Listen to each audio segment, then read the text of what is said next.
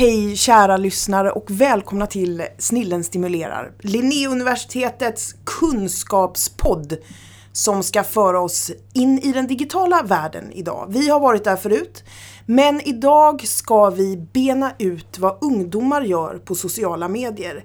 Själv är jag så gammal så att jag kanske till och med irriterar mig på hur vissa ägnar så mycket tid och kraft åt sina skärmar. Till min hjälp här i studion har jag min kära kollega Anders. Välkommen hit. Tack så mycket. Vad säger du om sociala medier? Är du en social medieanvändare? Ja, det är men oerhört begränsat. Oerhört begränsat? Ja, det är det. Jag är ju ingen expert på det. Nej. Men en expert har vi tagit hit för att bena ut vad det är ungdomarna gör. Liselott Ek Karlsson, lektor i pedagogik här vid Linnéuniversitetet, forskar om hur unga samspel och beteende på sociala medier ser ut. Välkommen hit! Tack så mycket! Hur vanligt är det bland ungdomar idag att använda sociala medier? Ja, men de allra flesta gör det. Det finns ju både nationella och internationella undersökningar på det. Och det är ju 90-95%, mer eller mindre. Kan man säga. En del är ju tillbringar stor del av vardagen och interaktioner där, men andra är där mer sällan. Ja, men de allra flesta använder sociala medier. Ja. Vad är det för sociala medier de använder? Förut så var ju Facebook, 5, 6, 7 år sedan var ju Facebook jättepoppis bland unga. Men nu är det ju pensionärsvarning på den. Var du det, Anders? Ja, när vi börjar fundera på det. Ja. På den, så att man vill inte vara det mormor och morfar är. Nej. Utan då hittar de ju andra fritidsgårdar att vara på. Ja, och vad heter de idag? Var är de? Instagram är ju fortfarande populärt bland högstadieungdomar. Men så finns ju något som heter periskop, alltså där man filmar varandra och lägger ut i realtid. För mig är periskop någonting i en ubåt. Ja, precis. Och det är väl det så det här är på något sätt. För mig är du en ubåt. Ja, just det. Och sen Snapchat är ju väldigt vanligt det här att man tar bilder och skickar till varandra som bara finns kvar en liten stund. Ja. Om vi går in lite på din forskning här, vad är det exakt som du har undersökt? Alltså, när jag gick in i min forskning så jag gjorde det av det skälet att jag såg allt som media skriver om ungas utsatthet på nätet. Och jag har en bakgrund som lärare i skolan, jag är högstadielärare. Och har jobbat mycket med mobbnings- och kränkningsproblematik i många, många år. Och blev så intresserad av, då är det så eländigt som man vill göra gällande i media. Så vad gjorde du? Ja, då gick jag ut med en stor studie till 1500 ungdomar i år 5, år 8, år 2 på gymnasiet. Ja. Och frågade om de blir stöttade på nätet, alltså. Om de får stöd på nätet. Att det är som något positivt? Ja, och om de blir kränkta på nätet. Därför att jag tycker som man frågar får man svar. Vill jag ha eländesbeskrivningar, då får jag ju det om jag bara frågar om det. Mm. Men jag vill också se om det fanns något som var positivt. Fanns det något som var positivt? Ja, och då var det en kvantitativ studie. Och då fick jag fram att ungefär mellan 60 och 65% av alla ungdomar får stöd minst en gång i veckan av kamrater på nätet. Mm.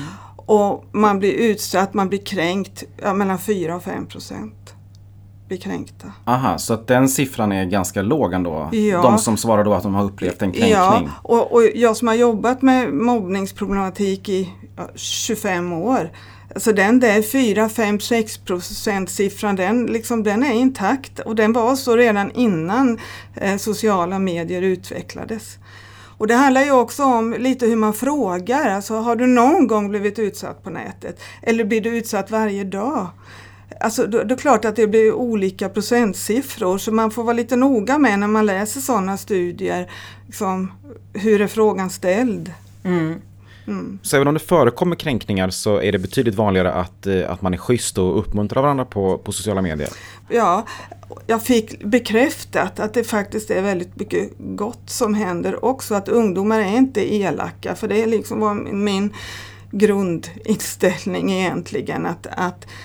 Att man tar hand om varandra och värnar om varandra. Så utifrån den studien så gick jag ut och intervjuade ungdomar i år 7 och år 8. Så att de fick berätta för mig. Och vad fick du ut där?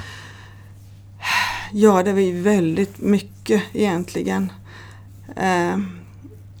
När man är 13-14 år så handlar det mycket om att man ska få en social identitet. Man ska få känna efter att man duger.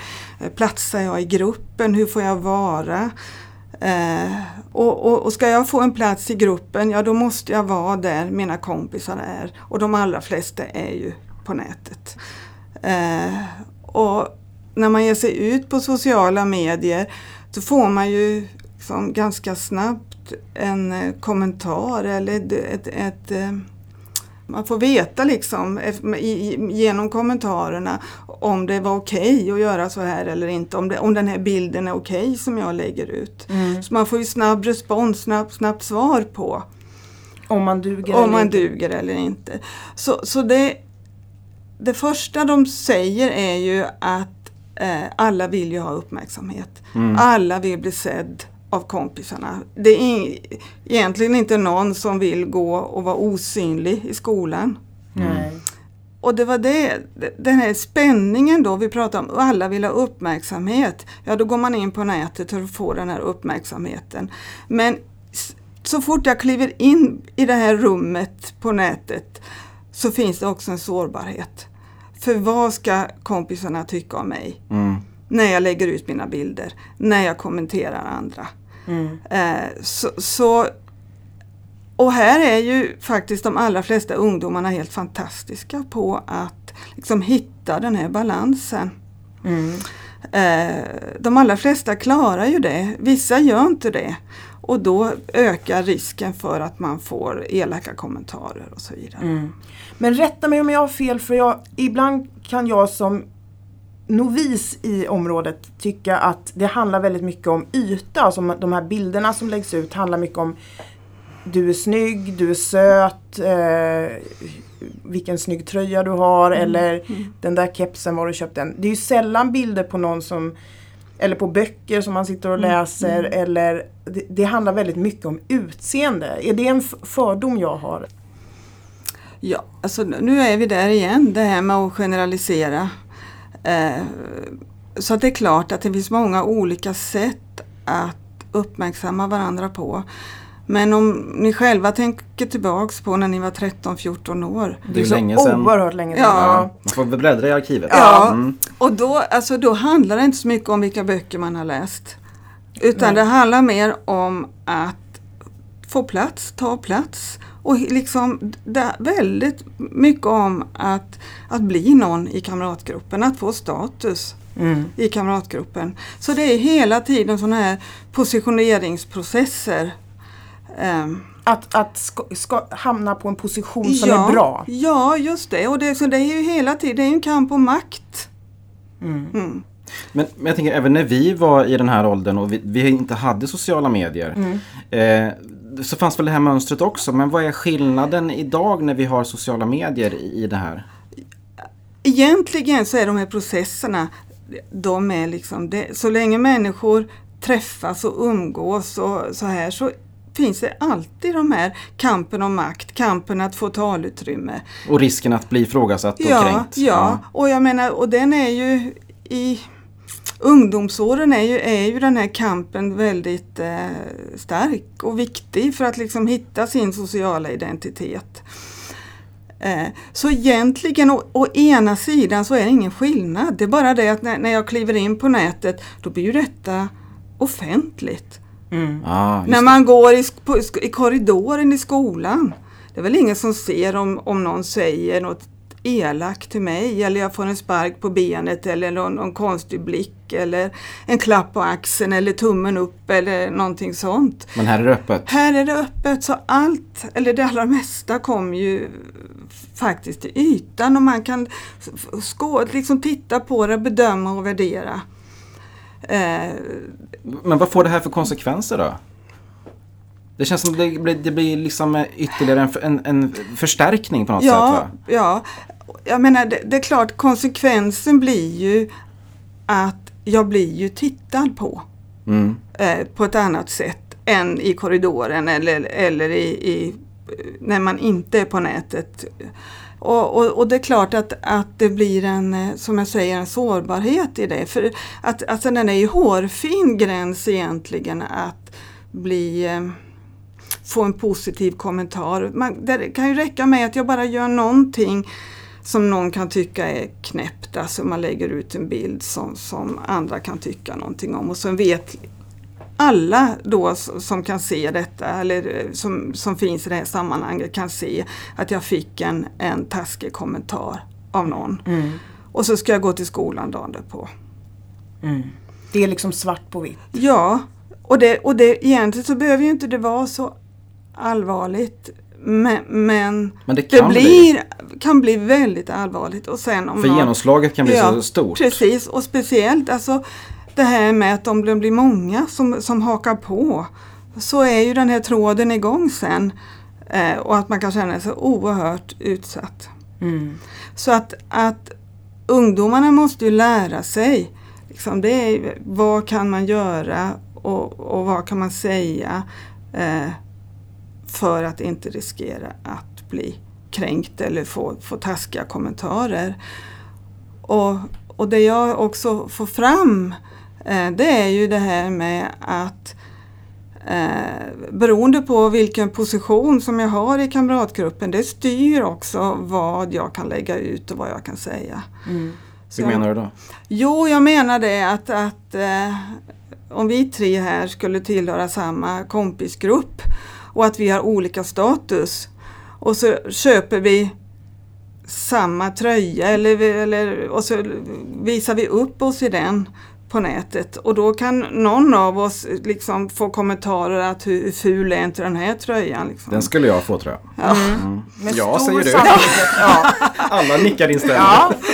Eller också får man tummen upp då, så, beroende på just att man har högre status. Nu kanske det var en dum bild med en tröja, men alltså positionen och vem man är, vilken social identitet man har, styr vem som kan säga vad. Så samma bild kan uppfattas olika beroende på vem det är som lägger ut den här bilden.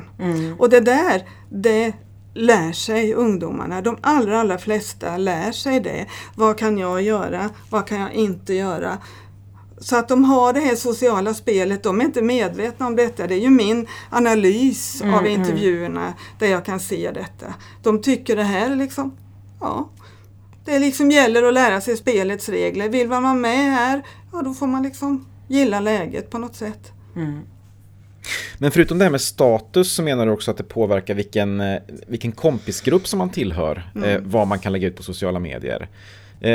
Hur menar du då? Jag tillhör ju en grupp. Jag kan vara en hästtjej till exempel. Jag kan vara en fotbollskille eller tjej. Jag kan vara en skateboardare, eller jag kan vara en simmare, eller jag kan vara Och då betyder det för det första att den här grupptillhörigheten då styr ju vilka förväntningar som finns, vilka bilder och vad jag kan göra på nätet. Så är jag en hästtjej till exempel, då lägger man ofta ut bilder när man hoppar med sin häst, eller när man klappar hästar, eller när man någonting som liksom som förstärker den grupptillhörigheten. Killar eller tjejer då som håller på med skateboard, de lägger ut liksom snygga moves. Eller spelar man fotboll så lägger man ut bilder som liksom platsar till den grupptillhörigheten. Och liksom för att få den här tillhörigheten befäst så vill det ju till att jag håller mig till den rådande ordningen. Det låter samtidigt så begränsande och odemokratiskt. Ja, det tycker jag med. Verkligen. Så grupptillhörighet styr vilka bilder som du kan lägga ut. Kön styr. Hur menar du med det? Jo, det menar jag att pojkar och flickor har olika handlingsutrymme. Berätta allt. Ja, då får vi ha en podd till. Vi gör en podd till. Vi bokar in 24 poddar. Ja, det gör vi. Ja, de följande 24 poddar. Jo, det finns förväntningar på hur pojkar och flickor, män och kvinnor ska vara. Och det där har ungdomarna väldigt koll på. Flickor, de pratar känslor och visar liksom, om de är ledsna eller glada. På sociala medier? Ja, och de kan, alltså nu blir det också en generalisering förstås. Men de kan ju också liksom visa det här med samhällets förväntningar på hur man ska vara som flicka. Det här att man objektifierar sig, man visar sin kropp och man kan pluta med munnen, så är duckface.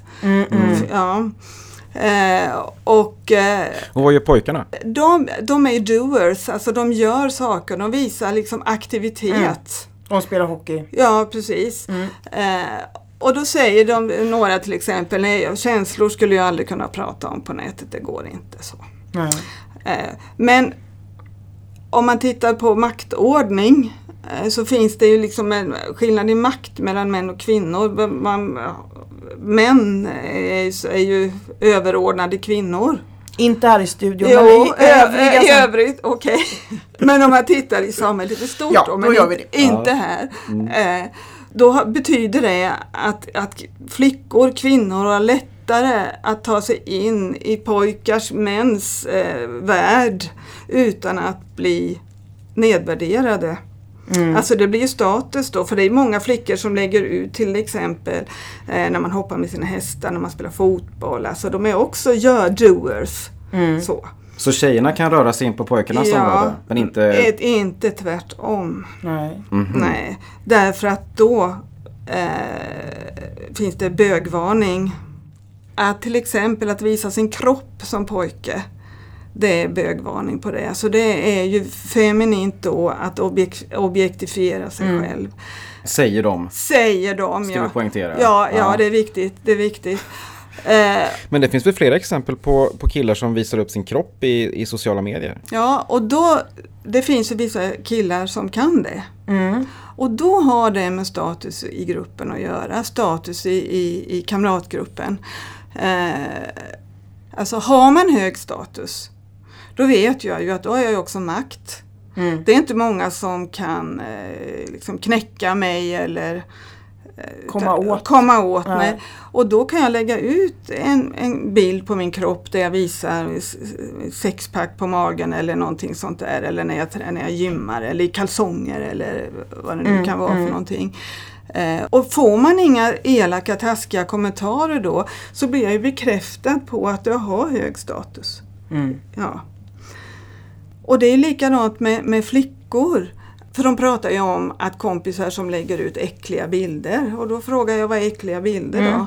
Jo, men det är när man visar sin kropp. Alltså det behöver ju inte vara att man är naken. Utan man kan visa liksom, sexiga bilder, om jag uttrycker mig så. Man visar liksom utmanande bilder, kanske bättre att säga. Och då är ju risken oerhört stor att man blir betraktad som slampa. Och det är flickorna som pratar så om varandra. Att de är slampor, vissa. Men har jag då tillräckligt hög status som tjej och lägger ut en sån bild, då kan det innebära att man får ännu mer status. Därför att då liksom killarna tycker det är häftigt och de liksom är jättesnygga, tycker killarna då. Så att det beror precis på vem man är, som jag sa innan, vilken bild man kan lägga ut. Men risken är ju hela tiden att man går ett steg för långt i sin iver att testa liksom sin gräns, så att säga. Och det här är ju väldigt unga människor, alltså 13 till 14 år. Man famlar i mörkret. Ja, precis. Det är tufft, tycker jag då, som vuxen att se det här spelet. Men de tycker ju inte att det är så farligt. Alltså det är ju deras värld. Så det är ju ett sätt på väg in i vuxenvärlden att se liksom, hur ser vårt samhälle ut? Vem är jag i det här samhället? Så det är ju inte de som skapar den här ordningen, utan det är ju vårt samhälle där de lever i. Är vi vuxna så mycket bättre då? Det vet jag inte. Nu blir jag bara vanligt privat. Gud vad skönt. Ja, just det. Men jag tror inte det. Nej. Nej, jag tror inte. Jag tror inte vi är så bra förebilder alla gånger. Nej. Och det är vi vuxna som skapar det samhälle som barn växer upp i. Så att jag menar, vi får ju ta åt oss av det. Vi kan ju inte tycka någonting om hur ungdomar gör egentligen. Nej. Men vi gör ofta det. Ja, vi gör ofta det. Ja, och tycker att de beter sig väldigt konstigt och olämpligt. Ja, Liksom. Men hur gör vi själva då liksom? Ja, precis. Men du menar ju att det finns mycket positivt med den här sociala samvaron på nätet. Och det som var så roligt att prata med ungdomarna om, det är ju hur de tar så mycket ansvar för sina nära relationer. Så de stödjer och stöttar varandra både på nätet och utanför nätet liksom för att bekräfta att vi hör ihop i den nära vänskapskretsen, skulle jag vilja säga. Men då kanske man har 10 nära vänner, sen har man 200 liksom, vänner på nätet. Och resten då, 190, det är där de här positioneringsprocesserna finns. Där man måste liksom förstärka sig. Ja, just det. Ja. Sin roll och vad som förväntas av gruppen och könet. Ja, just det. Precis. Så, Gud vad jobbigt det låter. Ja, fast alltså nu när vi pratar om det så låter det väldigt jobbigt. Men du säger att de är ganska omedvetna om. Det skulle jag vilja påstå att de är. Alltså, jag brukar säga att de är som jonglörer. Alltså med jättemånga bollar i luften. Och de allra flesta fixar det. Men vissa gör inte det. Nej. De kan inte det sociala spelet. De vet inte liksom, vad är min position, vad kan jag göra, med hur mycket kan jag utmana. Är det lättare att bli kränkt då om man inte kan? Ja, det skulle jag vilja påstå. Och att man inte har en så stark social tillhörighet. Har jag bara er 2 som vänner? Stackare. Ja, synd om mig. Det är inget roligt. Nej. Ja, men alltså då, och sen så har jag många som är emot mig. Alltså då har jag bara er 2 att falla tillbaks på. Men har jag ett till fotbollslag eller många kompisar, det spelar ingen roll. Om det är 5 stycken som spelar roll. Men det är inte lika allvarligt om 5 stycken är taskiga. För jag vet att jag har ändå liksom en stark grupp bakom mig. Och det är därför det är så viktigt att vårda sina relationer. Och det måste man göra både på nätet och utanför nätet. Så hur bör man tänka som vuxen om man har barn i den här åldern? Är förälder till... Ja, du menar så. Ja, alltså, för det första så är det viktigt att prata om sådana här saker innan det har hänt. Alltså, att låta barnen berätta, eller ungdomarna berätta om vad de är med om. Ja, eller vad gör ni på nätet och säger ni? Och liksom, så att det finns en öppenhet och att vi vuxna inte är fördömande. Utan vi är där för att lyssna på barnen. Så att de känner ett förtroende för oss. För är vi där och fördömer, då kommer de ju inte till oss. Så att prata hemma vid köksbordet och resonera kring hur vi bemöter varandra, hur liksom bekymmer som de har. Och då är det ju många vuxna som slår bakut och säger att det går så fort och jag hinner inte och jag fattar ingenting och så är. Och så tänker man att det är tekniken, alltså vilka sociala medier och vilka funktioner, och man känner sig oerhört okunnig. Oerhört. Ja. Vi känner igen oss. Ja. Vi bara står här. Men det är ju inte det, utan det handlar ju om bemötande. Det spelar ju ingen roll om vi är inne på Facebook eller Instagram eller vilket socialt medium, eller om vi ska kommentera den här podden. Det går inte för övrigt. Alltså, Nej, vi har ingen sån funktion. Vi har stängt av. Ja, det har vi gjort.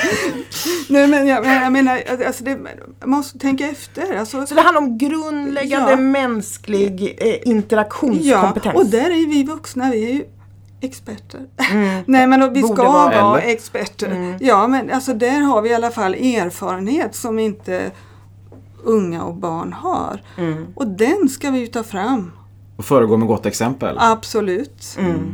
Det gäller dig också, Anders. I synnerhet, ja precis. Jag tänkte vi skulle gå in på vår 5 i topplista, Liselott. Okay. Ja, vi har ju bett dig att förbereda 5 stycken tips, kan man väl säga, på 5 steg mot en schysstare användning av sociala medier. Och vi börjar på plats 5. Vad har vi där? Då har jag sagt att man måste våga säga ifrån när man ser någonting som inte är okej på nätet. Man kan gå till någon vuxen som jag sa innan. Man kan säga till den här personen som beter sig taskigt och elakt. Man kanske inte gör det direkt på nätet därför att det finns rädsla för att man själv blir utsatt. Men man kan liksom på något sätt visa att man tar avstånd från det här sättet att uttrycka sig. Så att våga stå lite civilkurage. Och här får man hjälpa varandra som ung, tänker jag. Ja. Så våga säga ifrån helt enkelt. Stå på dig. För det som är oschysst på nätet. Ja, precis. Vad har vi på plats nummer 4? Tänk efter innan du skickar iväg en kommentar. Kan det här uppfattas liksom dubbelt? Kan det ska jag skriva lite liksom på ett annat sätt? Så att man verkligen funderar över vad det är man skriver för någonting. För många gånger så skriver man och så bara man skickar iväg och sen så fattar man efteråt, herregud, vad skrev jag för något nu? Och sen någon som missuppfattar det. Och sen kan det missuppfattas då. Ja. Så att tänk efter innan man kommenterar. Så innan du trycker på skicka-knappen, läs igenom en gång till. Ja, finns det en möjlighet att det här skulle kunna missuppfattas eller tolkas på ett konstigt sätt? Precis. Hellre innan klok än efter klok. Ja, precis. Som du säger varje kväll du går och lägger dig. Exakt. Och tänker på dig då. Ja, naturligtvis. Ja. Plats nummer 3. Behandla andra som du själv vill bli behandlad. Det är ju ett väldigt liksom allmängiltigt budskap. Men hur vill jag bli behandlad på nätet? Vilka kommentarer vill jag få? Vad blir jag glad av? Vad blir jag ledsen av? Ja, då måste jag ju tänka efter. Ja, vilka kommentarer ska jag då ge mina kamrater? Även om det är kompisar som jag inte tycker om eller bryr mig om så mycket, som jag inte har någon relation till egentligen. Man är bara vän på nätet. Så betyder ju inte det att det är okej att skriva taskiga och elaka saker. Det är klart att vi vill ha gilla-kommentarer. Vi lägger ju inte ut en bild och sen är det precis 0. Ingen gillar min bild. Det är väl ingen som mår bra av det. Nej. Så att det är... Så in och gilla grejer. Ja, också. men också fundera över, liksom, blir man till genom att bli gillad eller finns jag ändå? Ja, precis. Ja, det är komplext det här. Jag tror att jag finns ändå någonstans. Ja, det är bra. Men i vilken form är oklart då? Oerhört oklart. Det är så ju... suddigt i kulturen. Då går vi till plats nummer 2. Ja, och då tänker jag det här att man måste också ta ansvar. Det hänger ju ihop allt det här, att man tar ansvar för sitt eget handlande. Hur tänker du då? Jo, jag tänker så här att vi sitter ju bakom en skärm och det finns en känsla av att vara gömd bakom den här skärmen. Jag kan inte få stryk om jag säger något taskigt, utan jag kan sitta där och vara liksom avskärmat här och slänga iväg saker. Och det kan ju bli lite ansvarslöst. Det jag behöver liksom inte ta. Jag kan utmana moraliska ordningar. Jag kan testa och pröva. Liksom, var går gränsen? Hur taskig kan jag vara mot någon till exempel? Och då menar jag att oavsett om vi ser varandra eller inte, så måste jag ta ansvar vi måste ta ansvar för varandra. Och för det du gör? Ja, för det jag gör, ja. Precis. Så ta ansvar för ditt handlande. Ja, just det. Och låt inte tekniken, skärmen, bli ett skydd där du bara kan avsäga dig ansvaret. Precis. Vilket kanske många då upplever det som. Att jag behöver ju inte träffa den här personen, inte se personen i ögonen. Nej. Och jag ser inte om du blir ledsen heller. Nej. Och då känner man att effekten är väl inte så farlig. Liksom. Nej. Just det. Vi ska tänka på detta. Ja, det är bra. Och då går vi till plats nummer 1. Vad har vi där? Ja, det är egentligen det viktigaste av allt. Såklart sparar vi till sista platsen. Nu kommer det. Håll i er nu allihopa. Och det är att ha ett normkritiskt förhållningssätt. Vad menar du med det? Då menar jag så här att normer, liksom vad som är rätt och inte rätt, det skapas ju i det sociala sammanhang vi lever i. Att vi liksom har normer som hjälper oss att fungera. Men det finns ju också normer som begränsar oss. Till exempel det här hur man får vara flicka, hur man får vara pojke, hur man får vara ung överhuvudtaget idag utan att riskera att bli utsatt.